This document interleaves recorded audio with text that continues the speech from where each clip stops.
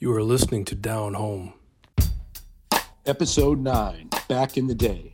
In this episode, we catch up with an old high school friend, Lindsay Sharp, and talk about his experience of being a white person living in the predominantly black neighborhood of the north end of Halifax. And welcome to Down Home, the Nova Scotian experience from two black men. This week, of course, we have Jay Jones. What's happening? As always. And our guest this week is Lindsay Sharp, an old high school friend of ours, to add his voice to our conversation about Down Home. Lindsay, how you doing?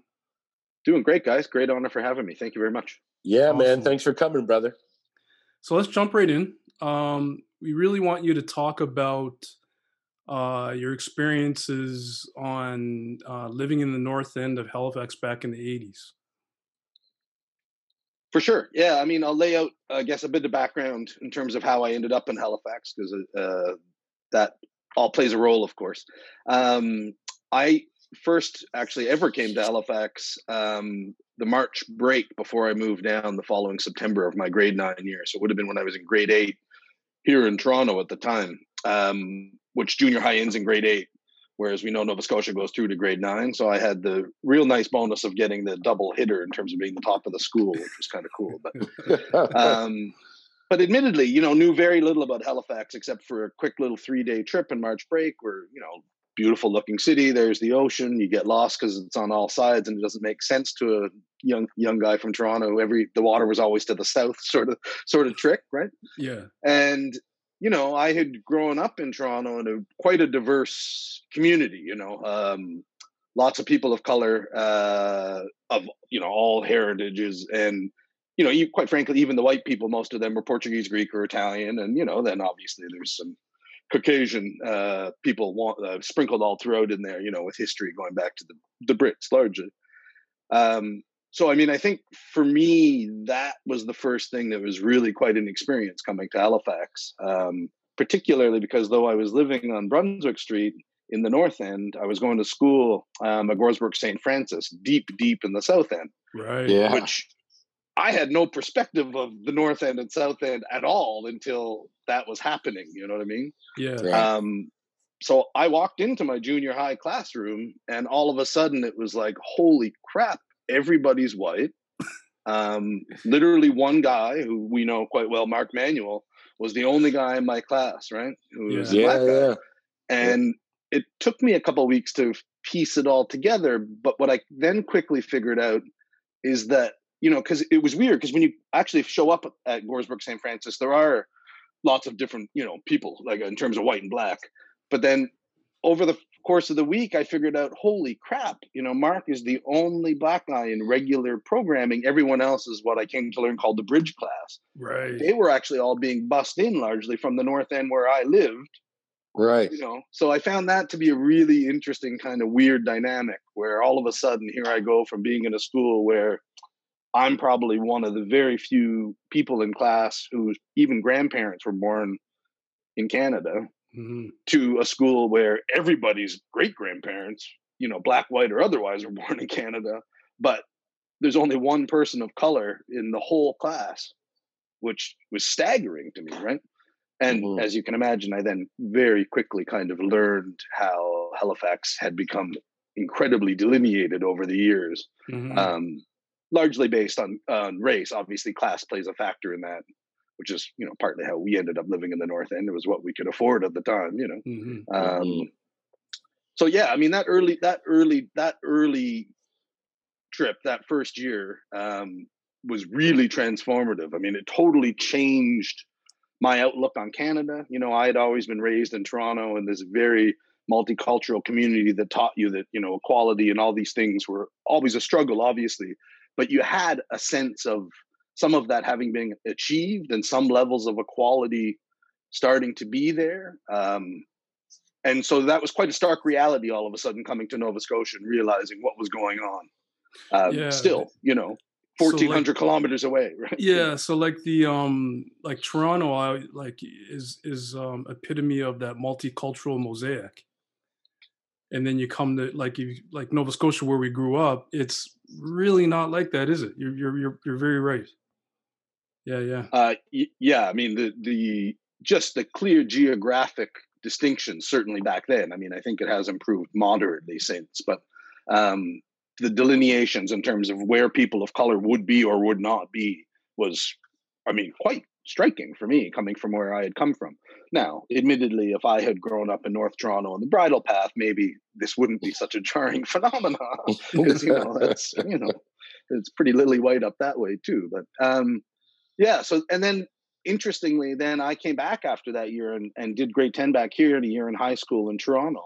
Okay. And it was about halfway through the year, and the English teacher says to the whole class, he says, everyone in the class whose grandparents were born in Canada, put up your hand.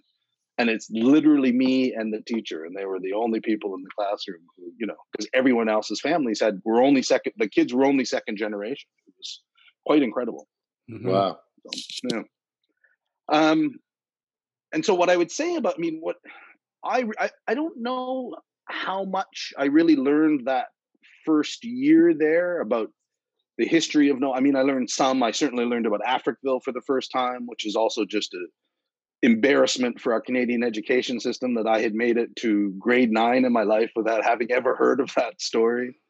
Along those same lines, taking this 5 years later, I actually only ever learned about the migrations of the Maroons to Nova Scotia from Jamaica when I was literally at the London Book Fair reading a book published about Jamaica by a British publisher. Mm-hmm. I had been through 2 years of high school and a year of junior high in Nova Scotia and still didn't know it at that point, which is, again, I think, someone should be taken to task in the Nova Scotia Bureau of Education for not having that part of the core curriculum. It was embarrassing, quite frankly. To not know that about my own province until in a foreign country, reading a book about a foreign country. Mm-hmm. It was pretty crazy. Yeah. So and I like it for me, I felt like I spent a lot of that grade 9 year talking to a bunch of white kids at that school going, what the hell are you saying? You can't say those things and do those things. Like, what weird, I hate to say backwoods, but it felt a little bit, like it was like, this is some weird shit. Mm-hmm. Yeah.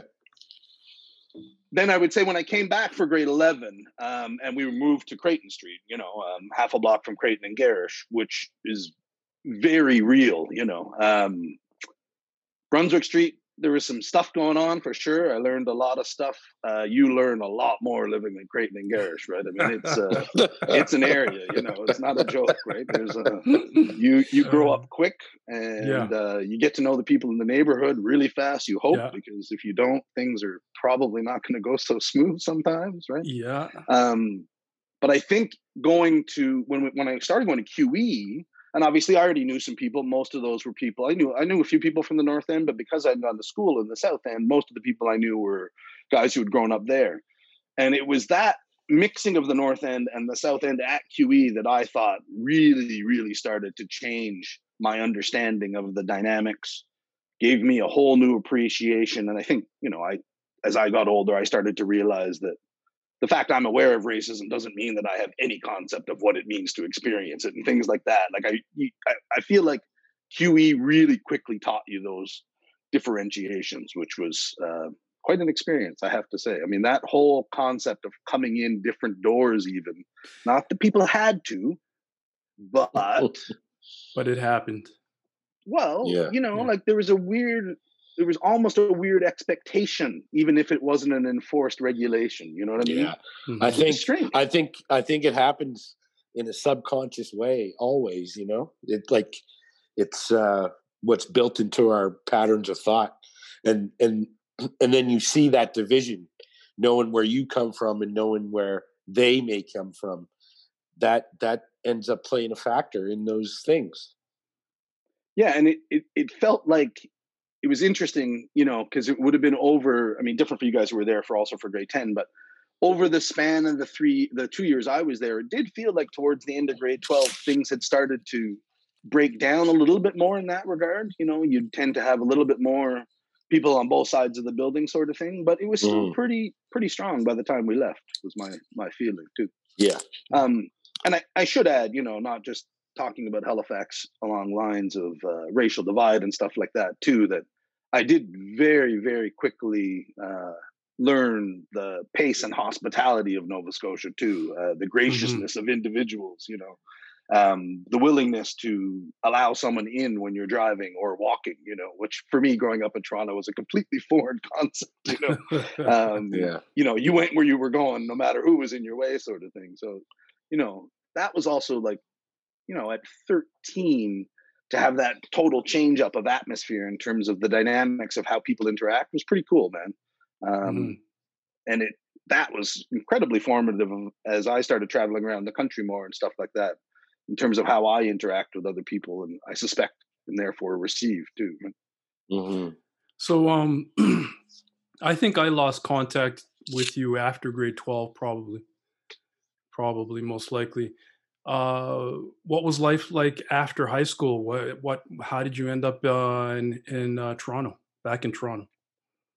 Well, there was still a chunk after high school where I was still in the city, and that was my kind of my third living setup, where I was up on Maynard, to the south side of was it Cornwallis, right, with all the stores Right. and stuff like that. Yeah, Yeah, yeah. um, which was kind of funny, right? Because that 2.5 blocks from my dad's house on Creighton to where we all lived, just down the street from David Ida Coyote on Maynard Street, was very different.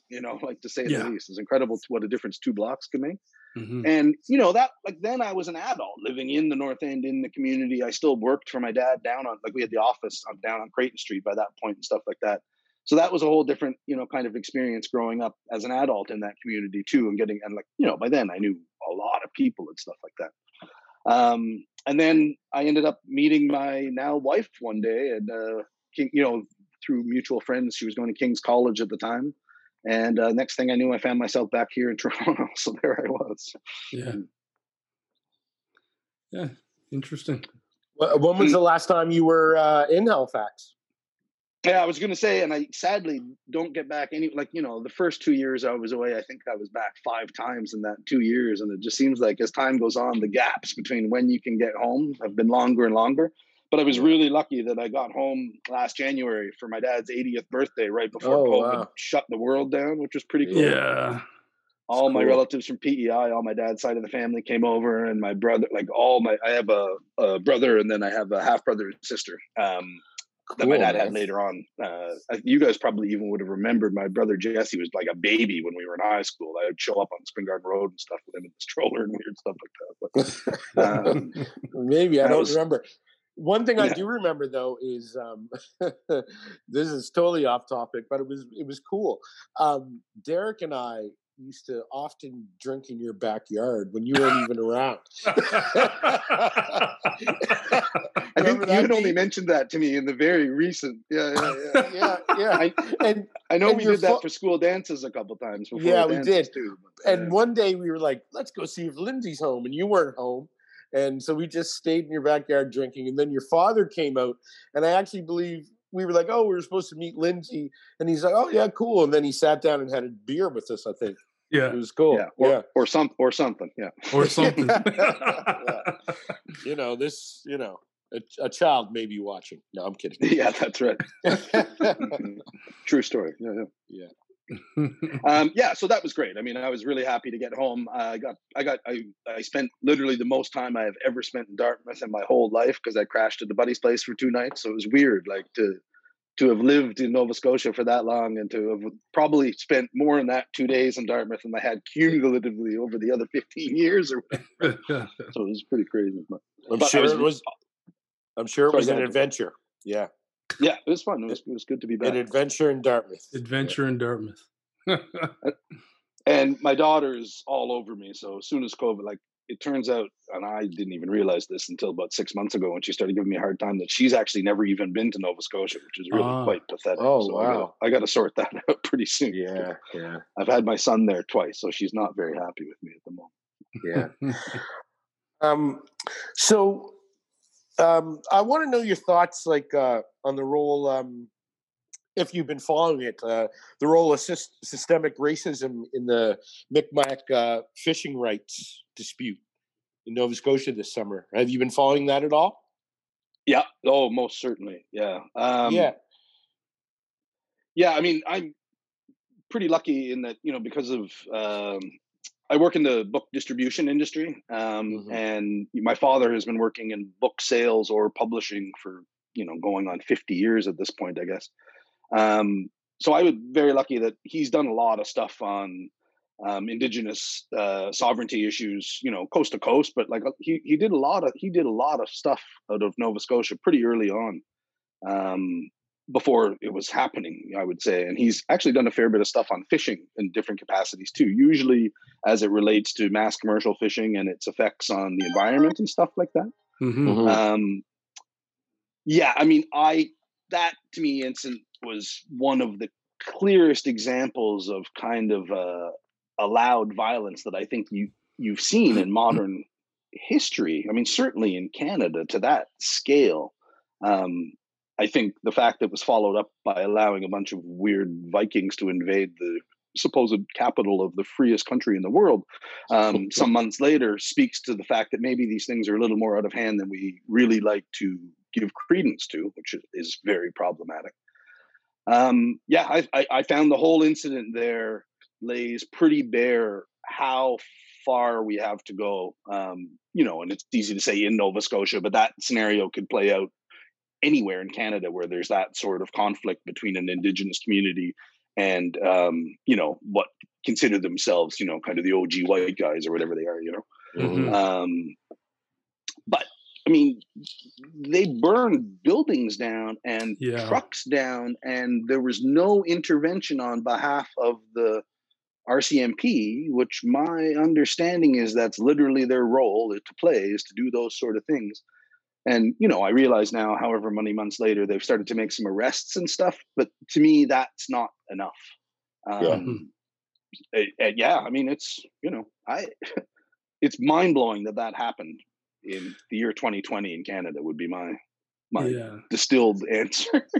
It's interesting, though, the role that the Canadian media has played in that situation. Like, I actually, when it first started to happen, I actually had to search for the news story. And when I found it was like one or two stories, very short, to the point, no editorial on it at all.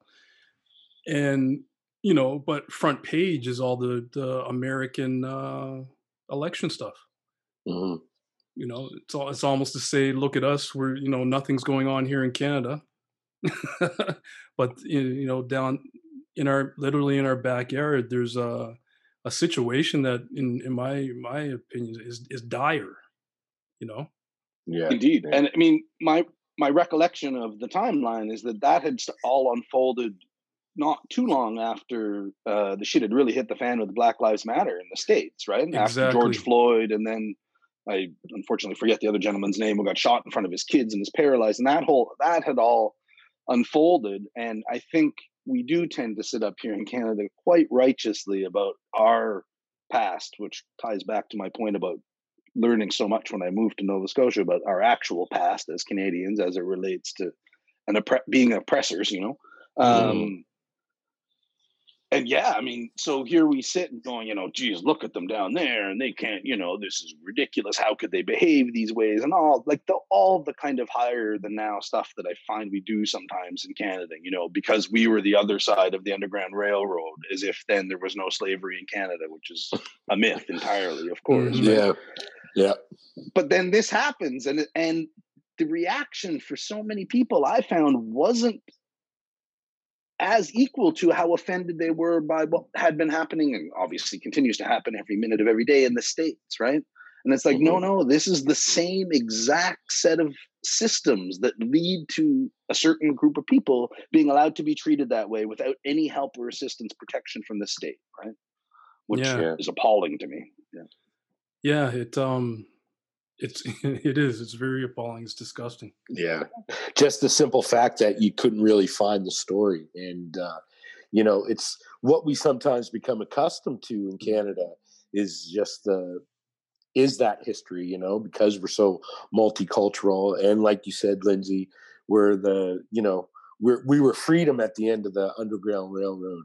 But, not to sound redundant, but those things have, definitely still hold their place.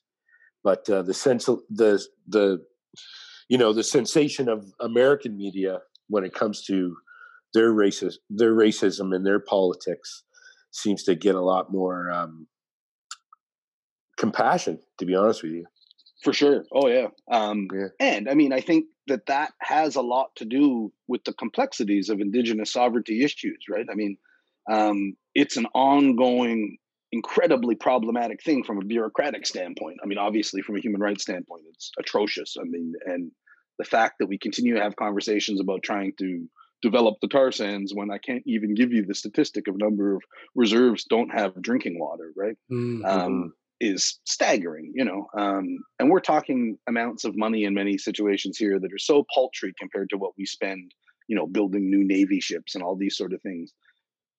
You got to take care of your own people first before you start, I would argue, worrying about building Navy ships and stuff like that. But, True. who am I? I'm some guy in a basement in Toronto here.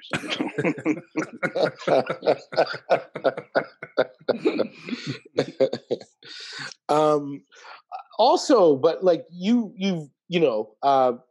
it sounds like over your life and over your growth, you've been through many different sort of scenarios when it comes to race.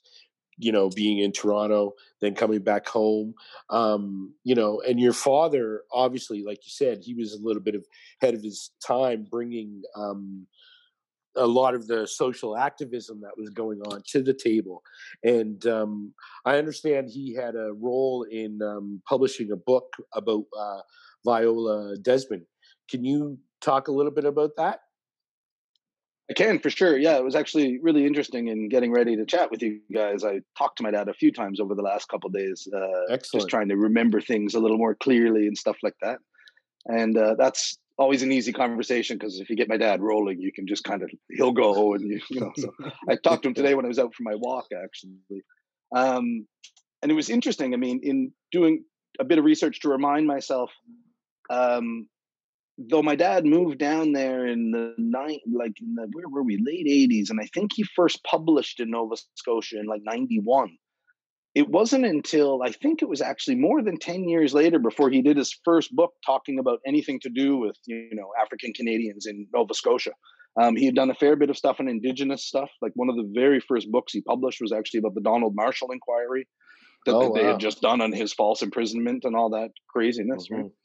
Mm-hmm. And then he did a book. The first book he actually did, which I thought was really interesting, and I did have an interesting chat with him about this today, was a book called African Canadian or African Canadian Nova Scotian Mi'kmaq relations. So it was about how the Mi'kmaq and Black communities in Nova Scotia had interacted over the years, and it was an interesting book. I mean, it's problematic in some ways because I think both communities have at different times probably done things they're not particularly proud of, right? And then, so it was probably 10 or so years after that, and he had done a few things, and my dad over the years had ended up having like just tons and tons and tons of conversations with Rocky Jones, right? And they became quite good friends and stuff like that. And I can't remember if he did the first Viola Desmond book just before the Rocky Jones book that he did or after, but they were very close together. And it was actually the man who was the academic, like the first book that he did was a very academic kind of history of her. And then he did a much more general readership one that they coincided with the launch of the $10 bill. Mm-hmm. And I believe Viola's sister had participated quite a bit more in the second book than the first one, which was much more of a kind of an academic accounting of the incident and the responses, and Mm-hmm. And that guy was a professor at Cape Breton University. And my dad is quite good friends with the guy who at the time was running the publishing company there. And he kind of called my dad and he said, I think this book is much more better suited for you guys than it would be for us to do, because they were much more of a kind of a hardcore, university press, Mm-hmm. Cape Breton folklore, stuff like that. Right. So that was kind of how it came to him, which is pretty cool, I have to say, embarrassingly. And again, going back to our conversation before, but I don't know what's happening in our education system, but the fact that I knew the story of Rosa Parks 8 Ways from Sunday and I'd never heard a blink, and partly on me, I suspect you guys knew the story when we were all in high school together. I never heard of it until my dad started talking to me about it when he first presented the book. And I was like, how the hell can it be that I've never heard this story? And we've come to see very quickly how impactful the story clearly is. I mean, she's now literally on our money, you know? And, you know, when you think that nothing had really been talked about her in a printed sense, you know, obviously inside the community of Nova Scotia, this is not news to anybody, but it's pretty incredible. I mean, that's an incredible story for it to only have started to be coming to the real general consciousness in the last decade. Is quite something. So.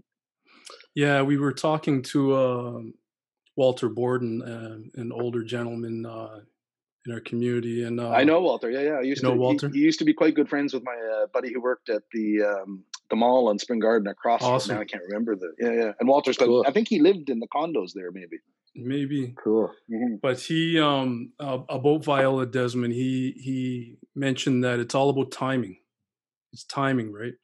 I don't think the world was ready for that particular interaction back in, I think it was 1946, that she said no and wouldn't give up her seat. But 10 years later, you know, when it happened again in the States, the world was ready for it. Yeah. Fair. And they embraced that particular instance, and there was a jump off point. Yeah. That created that civil rights where everybody sort of came together to fight for it. Back then, not too many people in New Glasgow were going to be fighting for a black woman for sure, you know? No. Well, and sadly, as we've now come to learn, you know, I mean, we're talking 60 plus years later and the same stuff is happening, right? Like the whole thing that went down in Truro there over the last number of years. I think it was Lynn Jones, if I'm not mistaken, was it not? Or it might have been Viola's sisters, one or the other, but where like they're literally on their property and the cops come over and are, you know, giving them a hard time. And they did manage to force the city council of Truro to officially apologize to them for not being able to stand on their own property for looking like criminals, right, in the eyes of the police, you know? Yeah. So, yeah, I mean, we had a jumping off point and a revolution of sorts, but at the end of the day, I have some real reservations about the actual change. And even though there have been some obviously dramatic changes, we had a black president and we have a black female vice president at the moment. Those are things that were unthinkable 40 years ago, right? But the reality, it feels like a lot of the time, for me looking at it, again, because it's not something I experience, it hasn't changed for people on a day-to-day basis in an awful lot of situations. Yeah, you know? very true. So, and it's interesting because a lot of the flashpoints, like George Floyd was a flashpoint for Black Lives Matter. A lot of the flashpoints that happen up here are actually ignored. Like me and Jay have been talking about the last one that I saw was Mensa, the young man that was killed by the Brampton police. And with that situation, you know, the Canadian press, they grabbed onto it. It's been a year later and there's been an inquiry. And it's been found that the Brampton police, only one officer of the three that were there talked to the inquiry, because it's in Canada. If there's an internal inquiry, the police actually can say, I'm not talking to you. They can refuse to talk to their own investigators. Yeah. Yes. Yeah, that's right. Yeah. So only one officer talked, and he told them everything that happened. And between their interaction with him on his own porch, 2 minutes passed and the gentleman was dead. Right. Yeah. So, but again, there's one story on the CBC, and the story begins, mentally ill man. You know, this poor guy obviously had a history of mental illness, but he's been defined by it all of a sudden. Inversely, when the only time you hear about mentally ill white guys is after they've done the killing. Yeah. Right? Yeah. You know what I mean? Like, like when a white guy gets killed by a cop, they would never lead with mentally ill white guy. You know what I No. mean? It's like they're trying to frame that to justify what has happened, you know? And again, inversely, using it to defend white guys when they go out and do awful violent shit because they must have been sick. You know, everyone else is a criminal by nature, but white guys are mentally ill when they do bad shit, which drives me bonkers to say the least. But Yeah. It's disheartening.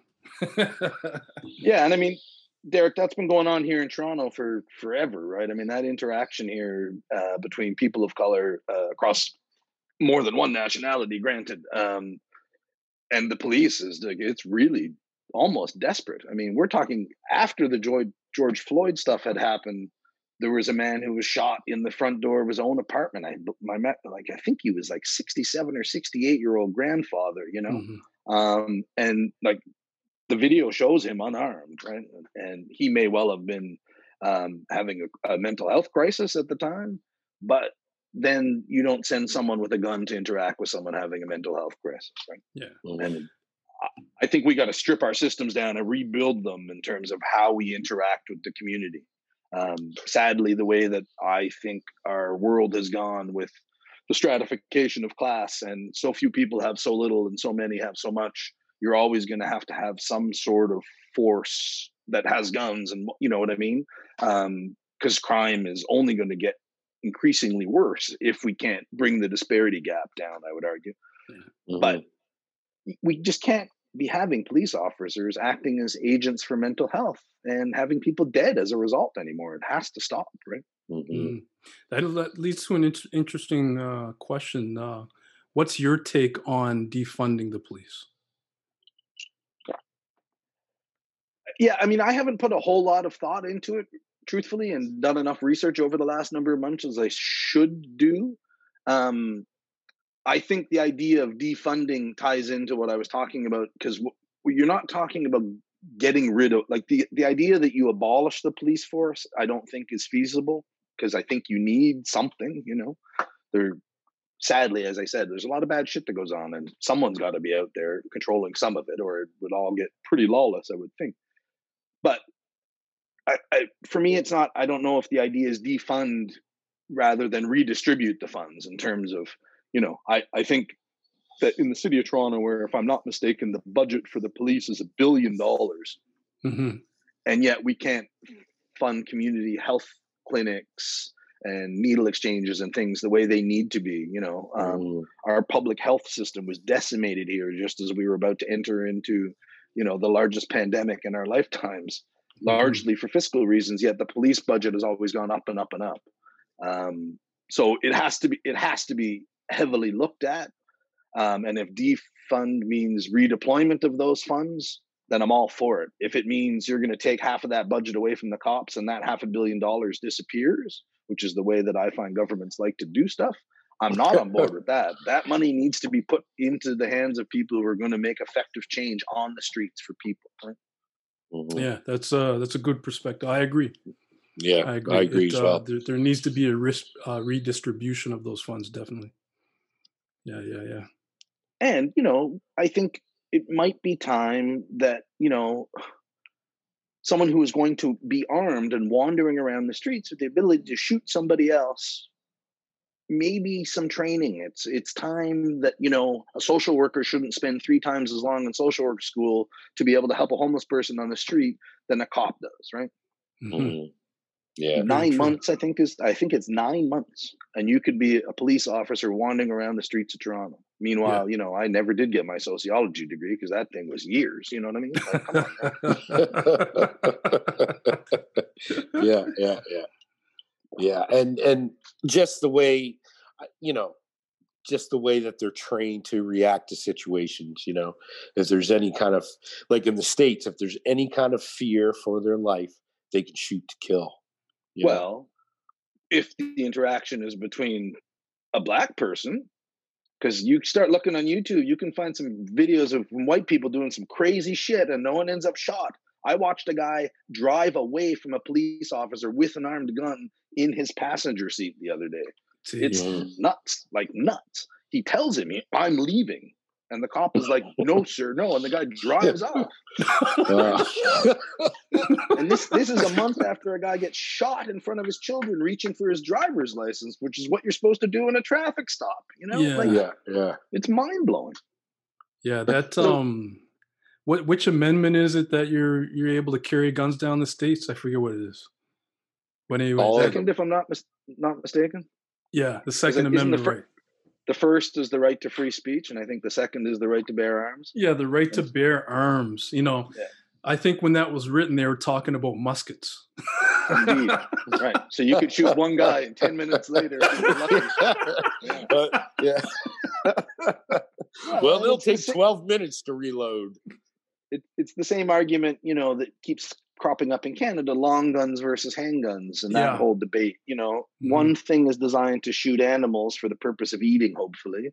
The other is designed to kill humans. Yeah.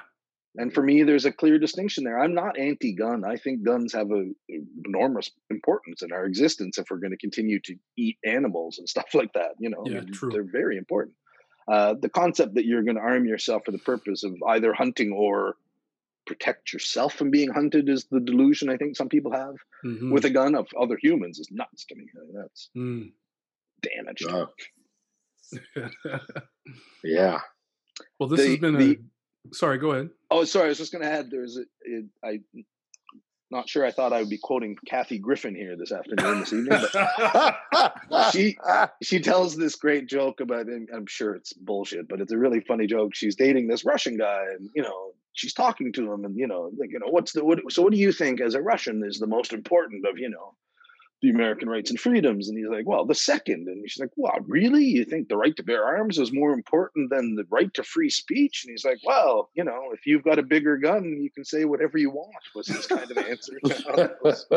And that is, in fact, how the United States has now gone forward, it seems like, with some of their kind of ideology towards how they approach the world, right? It's no longer the voices of the people that are strong that, you know, are talking about doing things. It's, you know, I got the biggest gun and a nuclear bomb, and away we go. Yeah, strong arm motherfuckers. Well, exactly. Yeah, if what you're saying is so true, like if you know what happened there a week and a bit ago at their capital, just the video of that is just amazing to see. Like, even though there's video of the security guard, or not security guards, the Capitol Police, literally taking barriers away and letting people rush opening it up to the crowd.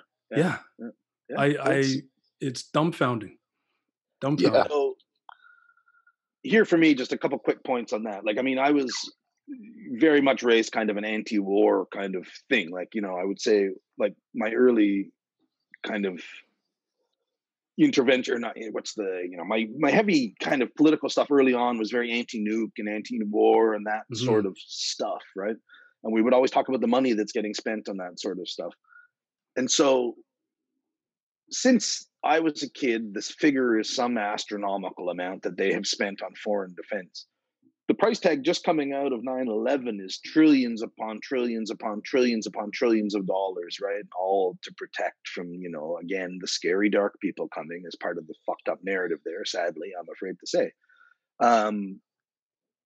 All that money gets spent, but then this group of people who've been openly talking about doing this on the internet for weeks are allowed to march in. And so I no longer will ever accept any arguments from people about where money is being spent. You can't justify to me that you're going to go buy 19 more nuclear submarines to defend your nation instead of feeding kids when you've allowed this to happen. Because then you're just a liar. Yeah. In my estimation. Yeah. You know, the Canadian government is not perfect. Nowhere near perfect. But, you know, just universal healthcare. I don't know how the Americans are so opposed to it. Like, they're the only developed nation in the world without some sort of universal healthcare.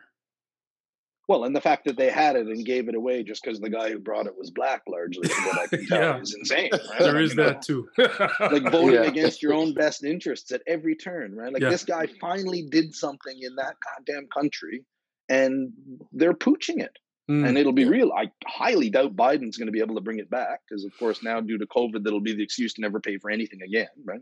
Yeah, so, true. Yeah, yeah. It's wild, you know. It's like they had it within their grasp. It wasn't perfect, but it was there, and they've pissed it away, you know. Yeah, true. It's really disappointing, man. It was like it was going to be the one real big, you know, change that Obama brought, and now it's not apparently. Yeah, it's been stripped away completely. Yeah. It was like, you're so right, man. It's like it was there, grab onto it. But what? Yeah. What, even if they get rid of everything else, Jay, right? Like, you know, they turf everything else if you want, but just keep the healthcare and build from there, you know? Like, you want to pay $300,000 for whatever, like in a, you know, a long time stay in the States, like, and most of the people that are going to the hospitals are poor. Like, it's, you know? And it's bankrupting families regularly. Oh, yeah. Just one last story there. My daughter was premature. She was 26 weeks. Oh, dude, that's she was scary. very premature. Yeah. She's healthy. She's healthy now. She's like getting 90s on math tests and cackling and giggling on her phone every night and all that stuff. So she's a normal 14-year-old, but she was born premature. And I remember talking to the nurse that was taking care of her at the time, and we were just talking about the cost of her care. And Mount Sinai, Derek? Mount Sinai. Yeah, okay. Mount Sinai. And we were talking about the cost of her care, and you know, my daughter was in the hospital for months. Months, man. Yeah. Well, because at least until her due date, right? Yeah, exactly, till her due date. She left a week before her due date. That's 14 weeks. Yeah. Could you imagine? Like, if we were in the States, there's people in the States right now that were in my situation that are making the determination, do I get into over $1 million of debt, or do I make the decision to pull all this away from my child? It's a decision that shouldn't be made. Yes. No, there should be no pressure to have to make that sort of decision ever. Yeah. Exactly. There's no decision. This has been a great conversation, Lindsay. Thank you very much for joining us. It's awesome, man. We once this COVID thing's over, we gotta tip a glass, man. Yeah, I'm very much looking forward to doing that, guys. And thank you very much for having me. Again, I was honored to be asked, to be very honest with you. Yeah. I appreciate it. In honor of what we used to do back in high school days was often to tip up a glass. And the reason why it's also a celebration is Lindsay Sharp, an excellent guest. You're officially part of season 1 history. I want to say congrats, Derek. Guys. Yeah, Derek, congratulations, man. We did it. Thank you.